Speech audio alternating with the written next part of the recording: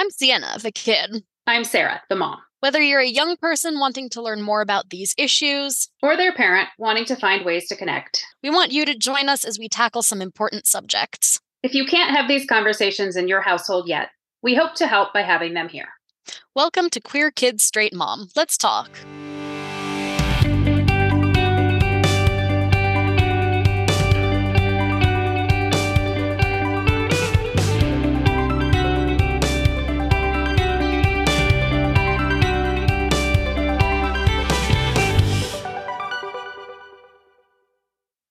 Welcome back to Queer Kid Straight Mom.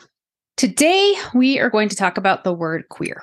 This is something that I have seen some controversy over in the news lately, and just thought it would be an interesting topic of conversation in general because, it was even, I would say, an outdated insult when I was growing up, but like the only place I ever really heard it was as an insult, something that you would call somebody and it wasn't like, I don't even know that it was like just a word of distaste for somebody. I remember being surprised the first time I heard you use that word because I didn't realize that we were in a spot where that had become more commonly used. I guess I remember like over the years, I don't know if it was like footage of a pride parade or something. Like I remember people having signs that said, "We're here, we're queer, get over it." And I guess that was the first time I heard it or saw it used by the community themselves rather than as an insult from people outside the community.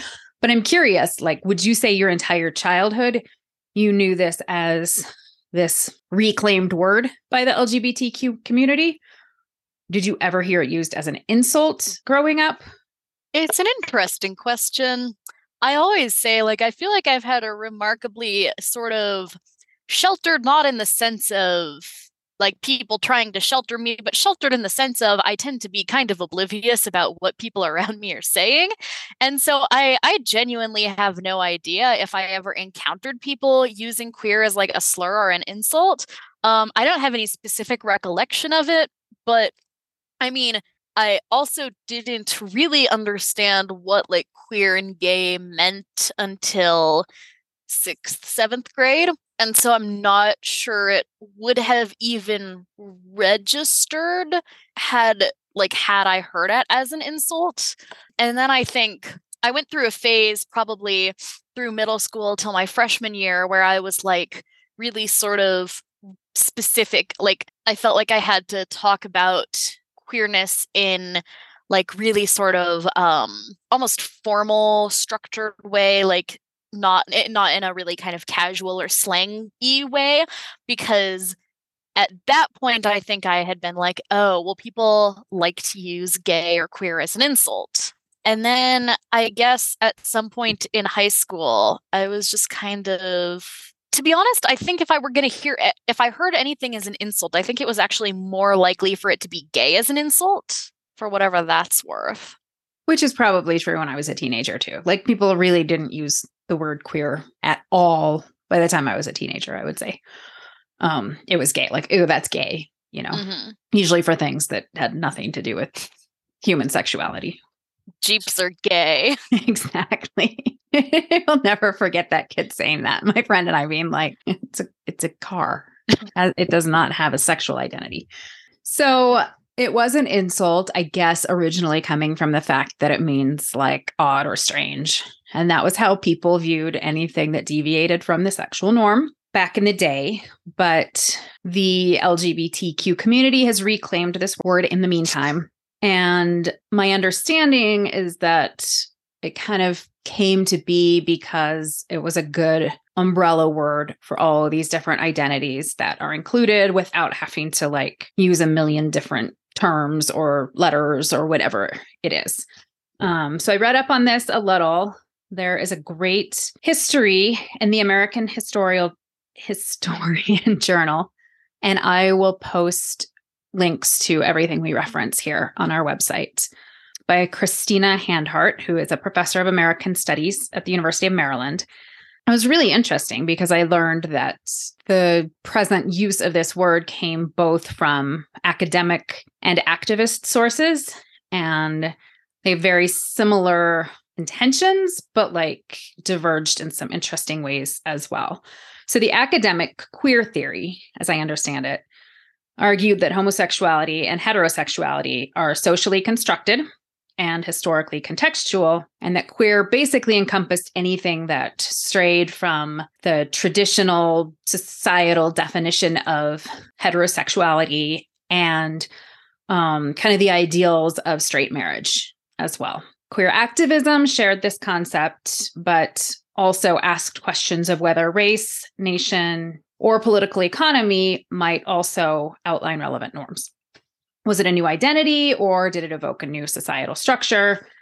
Activists felt like the academic definition might be ignoring the intersection of race, gender, and class. Is this similar to your understanding of the evolution of this word? I suppose that's probably like a very academic understanding of the development and the origin of the word. And I guess my experience and my understanding of it is probably closer to the activist side, as well as I know, especially among some more radical queer circles, there tends to be a desire to reject the idea that a queer identity can be sort of packaged up and fit into a label, and the process of labeling things is viewed as sort of an extension of the dominant culture's desire to like define everything and make everything known and make it more palatable almost. Like, oh, I'm kind of confused by what's going on here. Oh, there's a specific word and a specific term and a specific definition I can apply to these people I think are kind of weird. Okay, that makes sense now.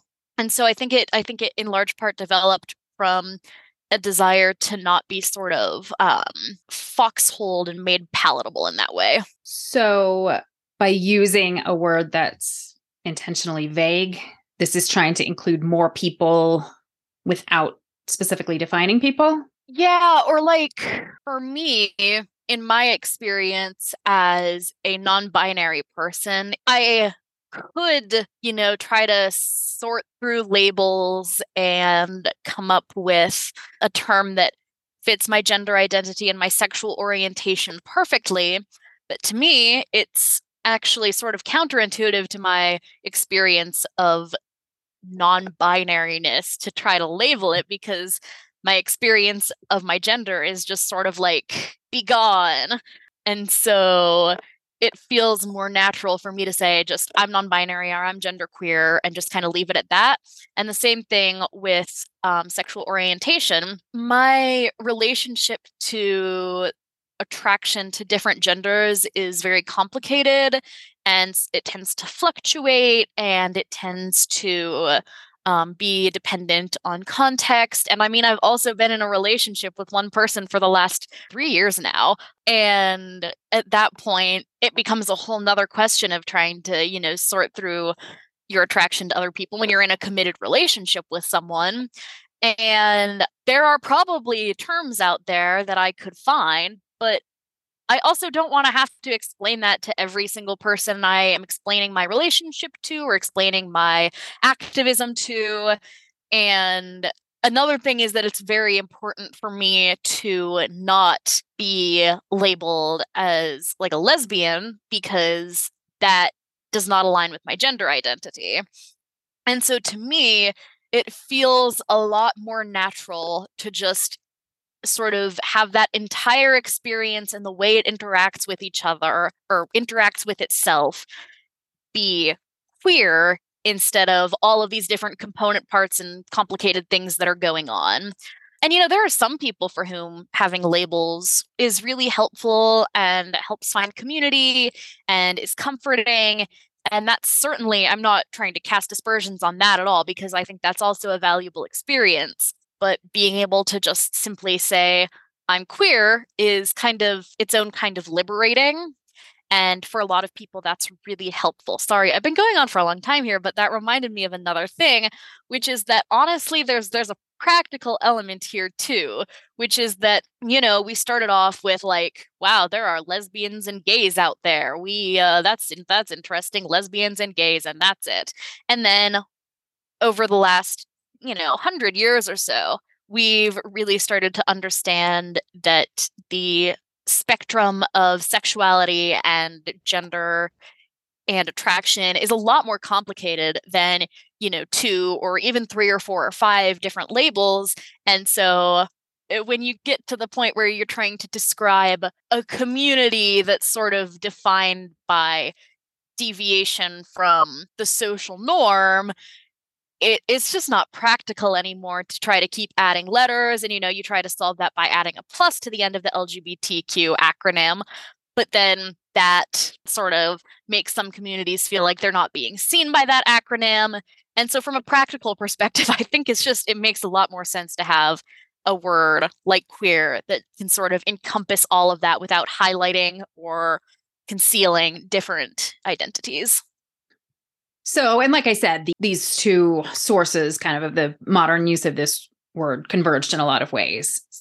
Because in that, I'm also hearing that academic use of basically anything that existed outside of traditional definitions of heterosexuality or the heterosexual family unit. So this is kind of a way of including everybody and not having to label yourself if it's too complicated. Have you ever had anybody say like, well, what does it mean that you're queer?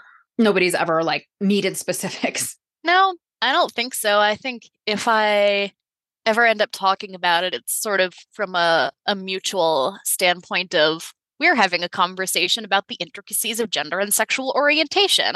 I think other queer people probably recognize that you don't need to interrogate people's identities, or one would hope anyway. The queer people I try to surround myself with recognize that. And I suppose straight people tend to be more willing to just be like, okay, you're queer. All right, gotcha. Yeah. Whether that's out of like awkwardness or trying to be respectful or whatever, I don't tend to get that kind of questioning from straight people. Although there was one time in debate, like at a debate tournament, where I mentioned being genderqueer and some people were asking like what that meant, but I think that was more about the concept of non-binariness than anything else. So with the history of, especially in activism, with this queerness sort of involving the intersection of race and class, do you feel like as a white middle-class queer person, do you think there's a sense that, at least from an activist point of view, this is more the territory of people of marginalized racial and class identities? Or do you feel like that's sort of an offshoot of it, but it's not a stratification within?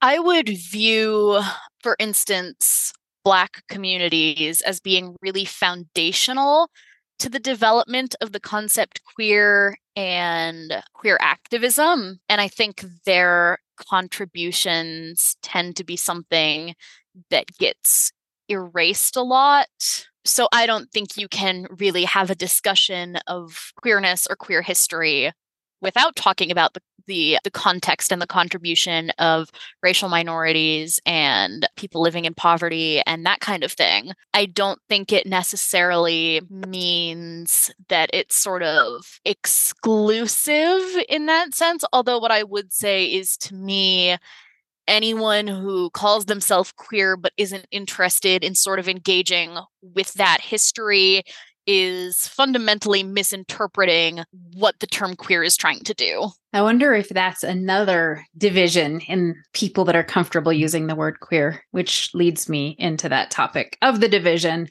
and the controversy around the word. Like I said, I've been seeing this pop up in my news feeds recently. And for example, there was an op-ed in the New York Times last week by Pamela Paul called "Let's Say Gay." In her opinion, the use of the word queer is problematic because, and this is a quote, "To be clear, there is nothing wrong with embracing a particular word to describe yourself. The problem arises when a new term is used in ways that misrepresent or mischaracterize some of the very people it's meant to include. This is especially true when people in the population in question outright reject the fashionable term." She references a couple members of the LGBTQ community, the writers David Sedaris and James Kirchick, who object to the use of the word. Sedaris recently said on CBS News Sunday Morning, like the term Latinx, queer was started by some humanities professor and slowly gathered steam. Then well-meaning radio producers and magazine editors thought, well, I guess that's what they want to be called now. But I don't remember my vote being taken. And then the quote from Kerchick is, queerness is also self-consciously and purposefully marginal. Whereas the arc of the gay rights movement and the individual lives of most gay people has been a struggle against marginality. We want to be welcomed. We want to have equal rights. We want a place in our institutions. Thoughts? So there's a lot to unpack there.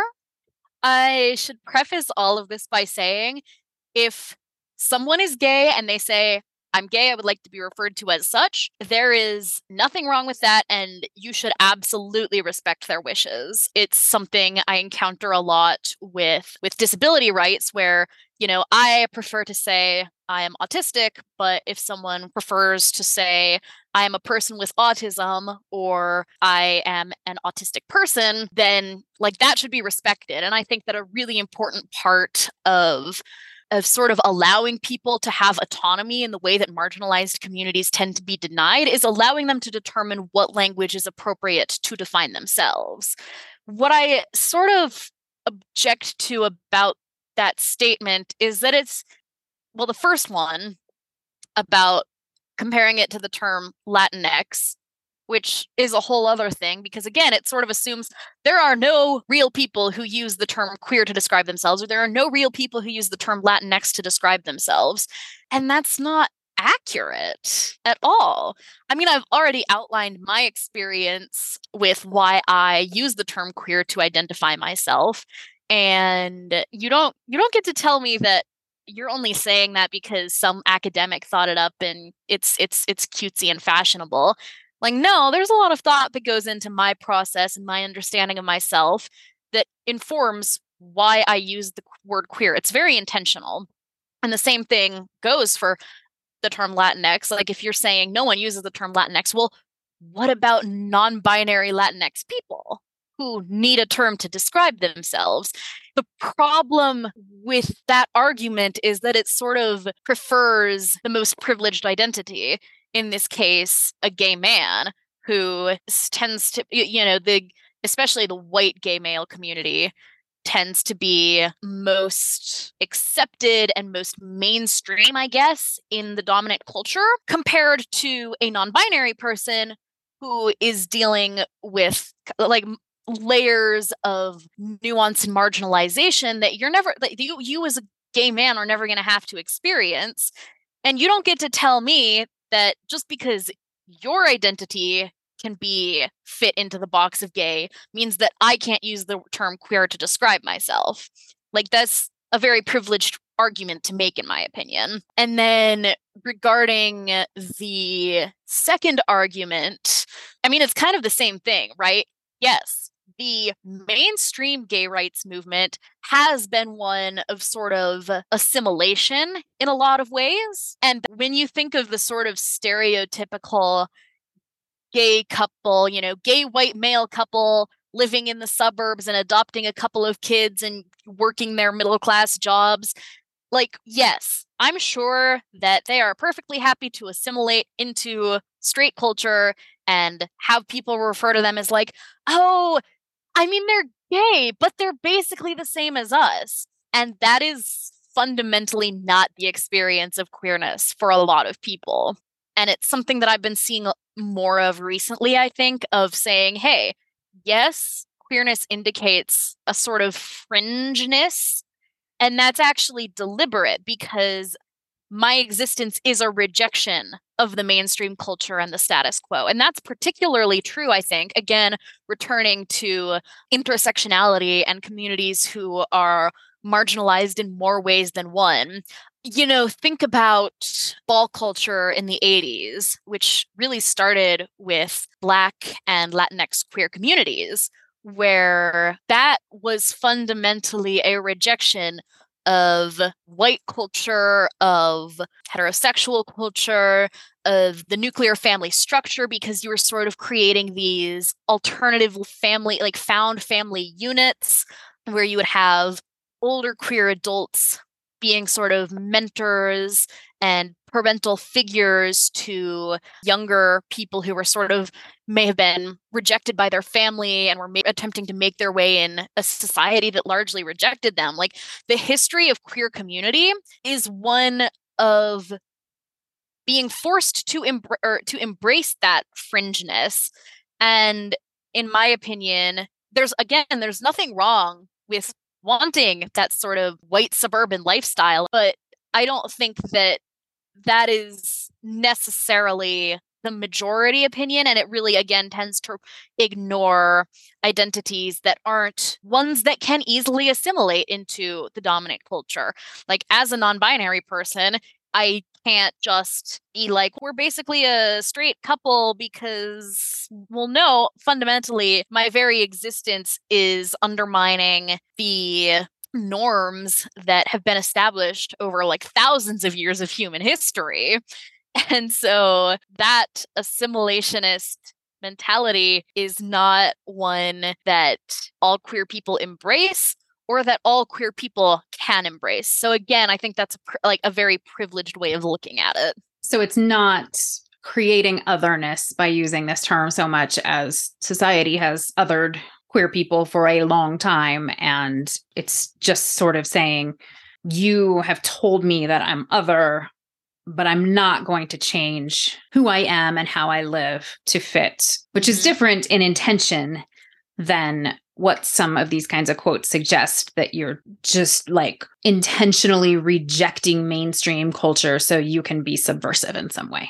Yeah, and I think it's also a matter of honoring the history of the queer community. There's a long history of these sort of externalized groups. And to me, it's important to recognize them and the contributions that they've made and embrace that otherness because it's part of my history and my community. It's an intentional choice, and it's not either passively accepting otherization or, like you said, being like, I want to make a point here. It's fundamentally my existence is different than the mainstream, and I'm not going to try to pretend that it isn't. So people who are opposed to the use of this word, a lot of them think of it as a pejorative term, right? It's an insult. And a lot of these are older people that might have really painful memories of being called queer as an insult during a time when growing up with that label was, not that it's easy now, but much harder, I think. So what is your response to people that say that using this is, obviously it's okay for people to call themselves whatever they want to be called. And if they don't want to be called queer, then don't use that word to refer to them.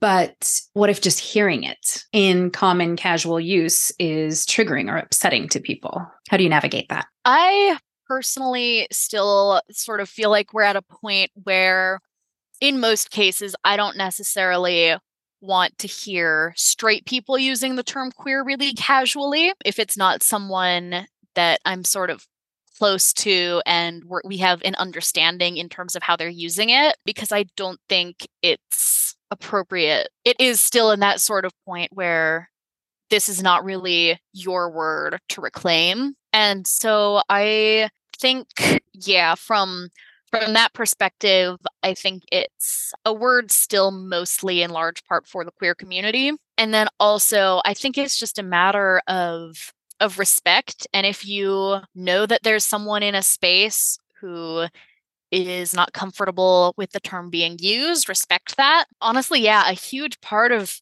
this whole language thing that people like to act like it's so controversial, a huge part of it is just like asking people what language they prefer and then respecting that. And people act like it's this huge, terrible, tricky thing, and fundamentally, no, it's just a matter of being respectful of what you know people prefer. And if you use the term queer and someone says, hey, I'm not comfortable with that word being applied to me or in general, respect that. Because it's really not that hard to just respect someone's wishes, especially, again, like you were saying, there are a lot of older adults who endured a lot growing up. And again, as a matter of sort of honoring our community, it is important to respect like the history that words can have. And I don't really know how to explain it, but just be respectful of what the people around you ask, please. Related to that, one of the issues that comes up is the media using this term. I also found a really interesting NPR piece, which I will also link to. But, apparently there's even varying level of comfort among NPR journalists in using this term. And they had this conversation about it. And Jason DeRose, the Western Bureau chief and senior editor who oversees NPR's LGBTQ plus reporting, said that it's really often a generational issue, that younger people are more comfortable using it and a lot of the older people find it problematic. But so how about media? Because that's not a situation where you can ask whoever's listening to the radio, how do you feel about me using this term? Is it better just to steer clear, even if you're a reporter who's part of the community and that is how you refer to yourself and people you know? So to me, in headlines, it's probably best to, for the time being, say LGBT plus or LGBTQ plus, since that tends to be the sort of more broadly accepted title. And there's also a distinction to me in terms of like the publishing institution, right? Like, sure, the New York Times has queer journalists, but the New York Times is fundamentally not a queer institution.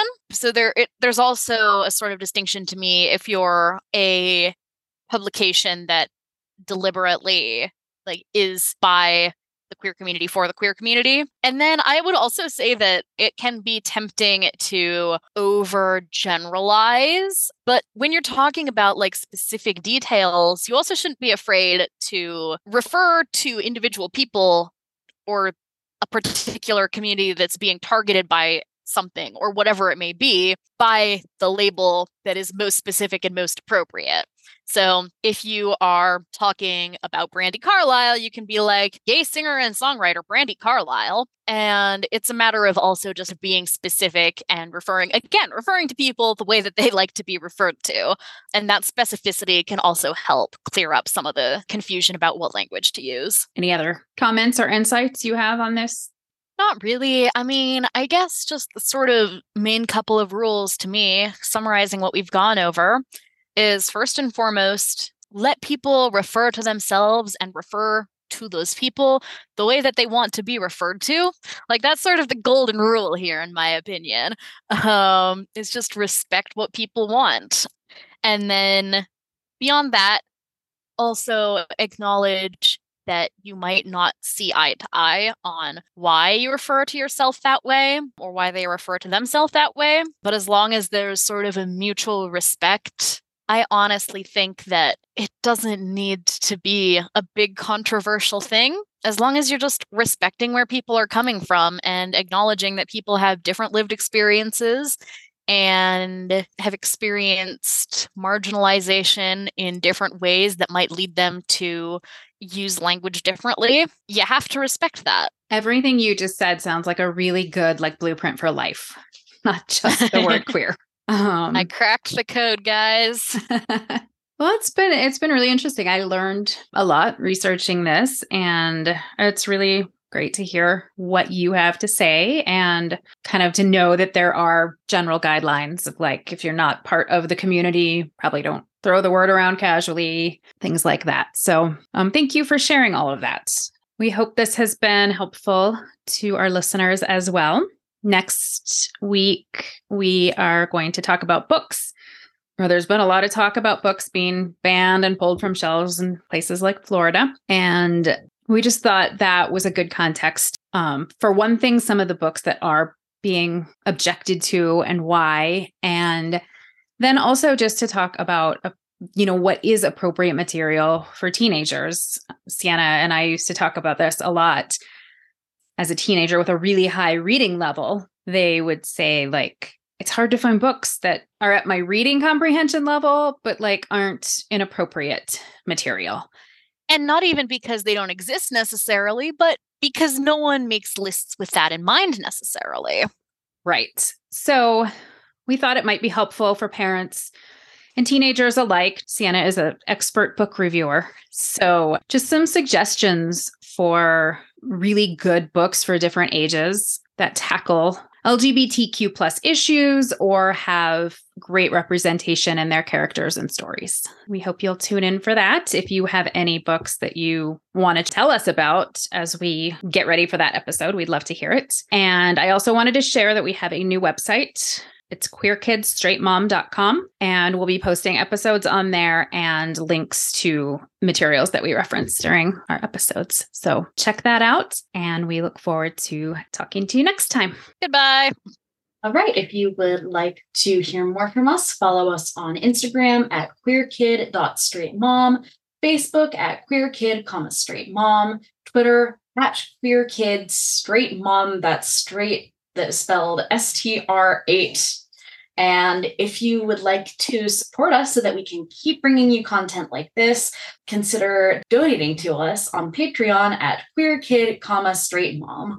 And if you are enjoying our podcast, please rate, review, and follow us on your preferred podcasting platform.